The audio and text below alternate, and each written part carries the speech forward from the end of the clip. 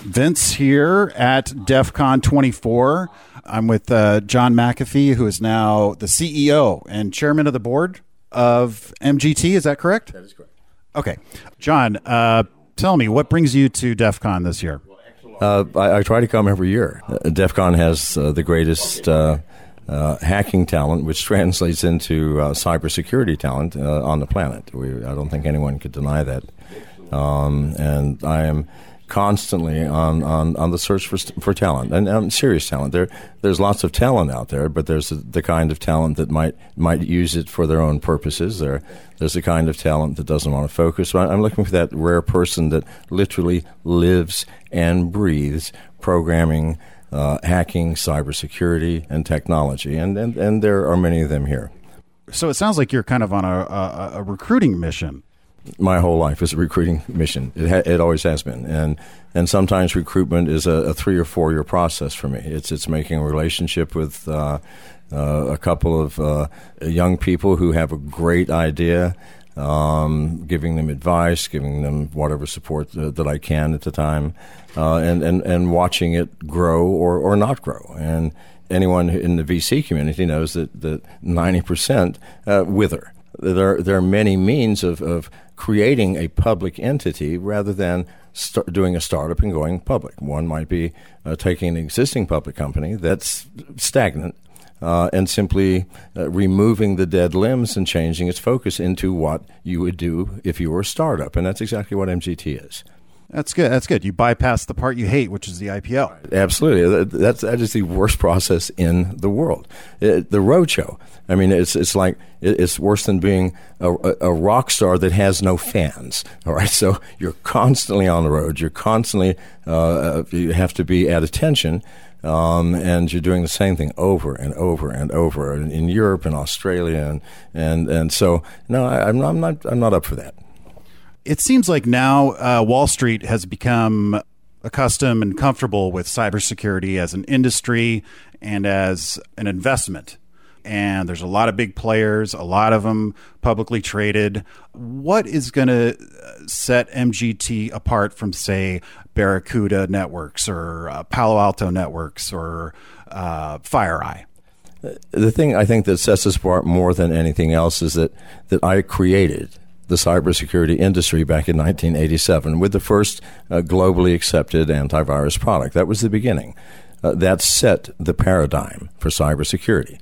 And that paradigm is basically we look for malicious things, malicious code, malicious activities, the things that should not be there.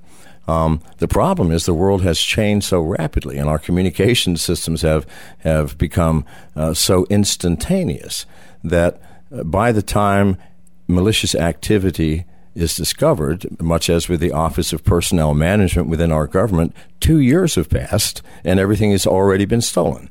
So, and 10 years ago, I kept saying that model, the current paradigm of cybersecurity is dead and we need a new one. We can't wait anymore. You can't wait a day to find out that some hacker's in your system. What we're doing, like on the corporate enterprise side, and I can talk about this product because we have announced it, is a product called Sentinel. And what Sentinel does is it's a totally new paradigm. It's not looking for anything that's actually moving around and changing and shouldn't be there. It's looking for the first entry of a packet that should not be in your network. And within milliseconds of that happening, information is sent to our main server, which analyzes it and says, yes, this is truly a potential hacker, and therefore we will call, or if you give us the contact numbers that you want us to send in messages to, or an email if you prefer, and within 10 seconds, that person who should be in charge, it could be 3 or 4 people for monitoring the network, will be told, on port XYZ, port 80, whatever, you have an anomalous event which should not be here in the system. Now, within 10 seconds, I've got a hacker or something. It might actually be a Google bot that's simply trying to index your system. Well, good God, if a Google bot can get in, then so can a hacker, because Google bots should not be getting through your firewall. Now, why are firewalls so problematic?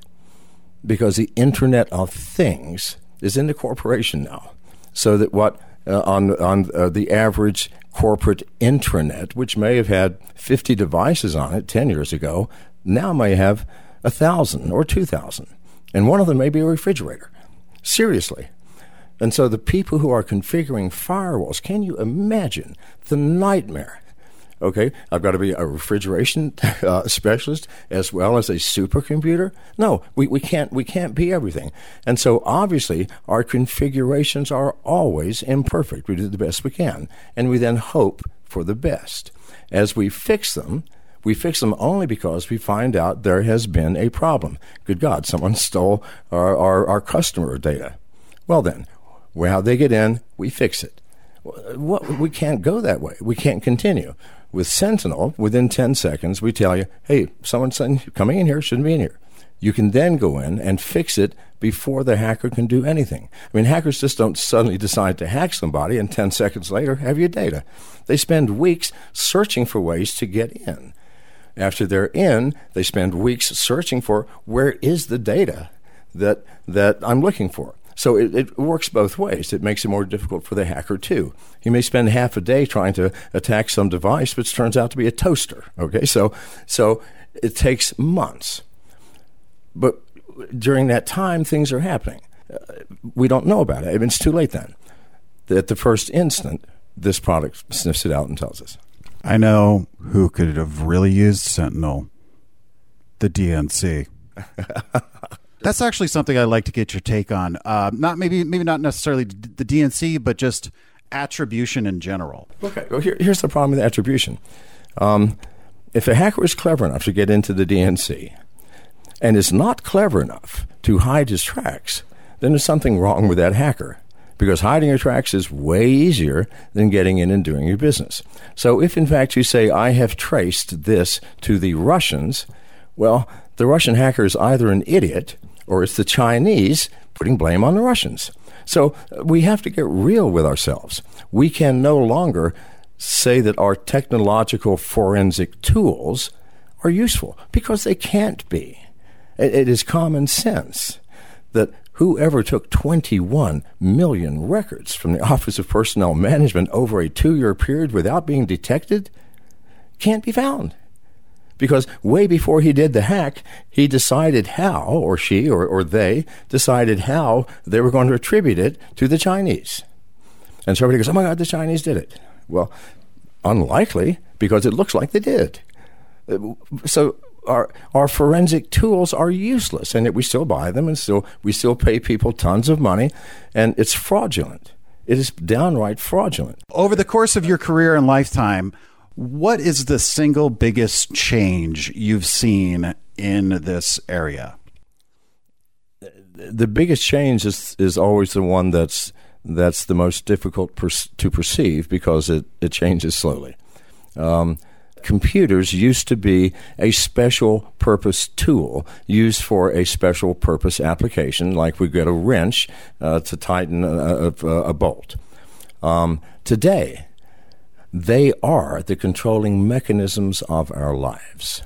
From your smartphone, which keeps your calendar, your contacts, and spies on you, of course, because that's what it's designed for. If you consider spying to be telling someone where you are, what you're buying, who your contacts are, because we give every application these permissions, then they are spy devices.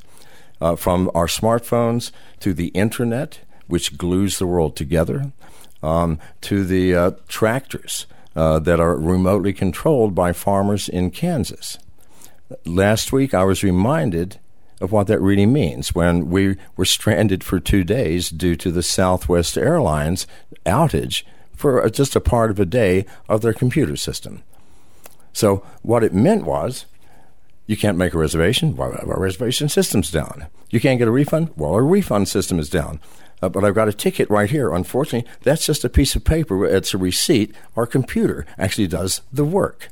Can you route me on another flight with another thing? No, we can't, because we can't prove that you had one with us. But wait, my ticket says, again, that's just a piece. So honestly, that was one tiny airline that 2,000 flights were canceled and stranded. tens of thousands of people, including John and Janice and I right here, for 2 days. So I was thinking, what would happen if some malicious hackers really did want to bring down the world? It wouldn't take much. 100 people doing the same thing to 100 different companies of that size would create a rolling chaos that I don't think we could recover from. And this is what the world is not perceiving. We're looking at these hacks as inconveniences. Oh, that was horrible. We lost $60 million with the third largest Bitcoin exchange 4 days ago. Okay, people aren't thinking about, what about a coordinated, focused attack? We don't understand that what we have created is now our master, whereas when I started, it was our servant. Thank you so much, John. I really appreciate your time. And if anybody listening is interested in learning more about MGT, where can they go to find more information on the internet? A number of places. You can go to official McAfee on Twitter, at mgtci.com are two of the best places to start. Great. Thank you very much, and enjoy the rest of your DEFCON. Thank you, sir.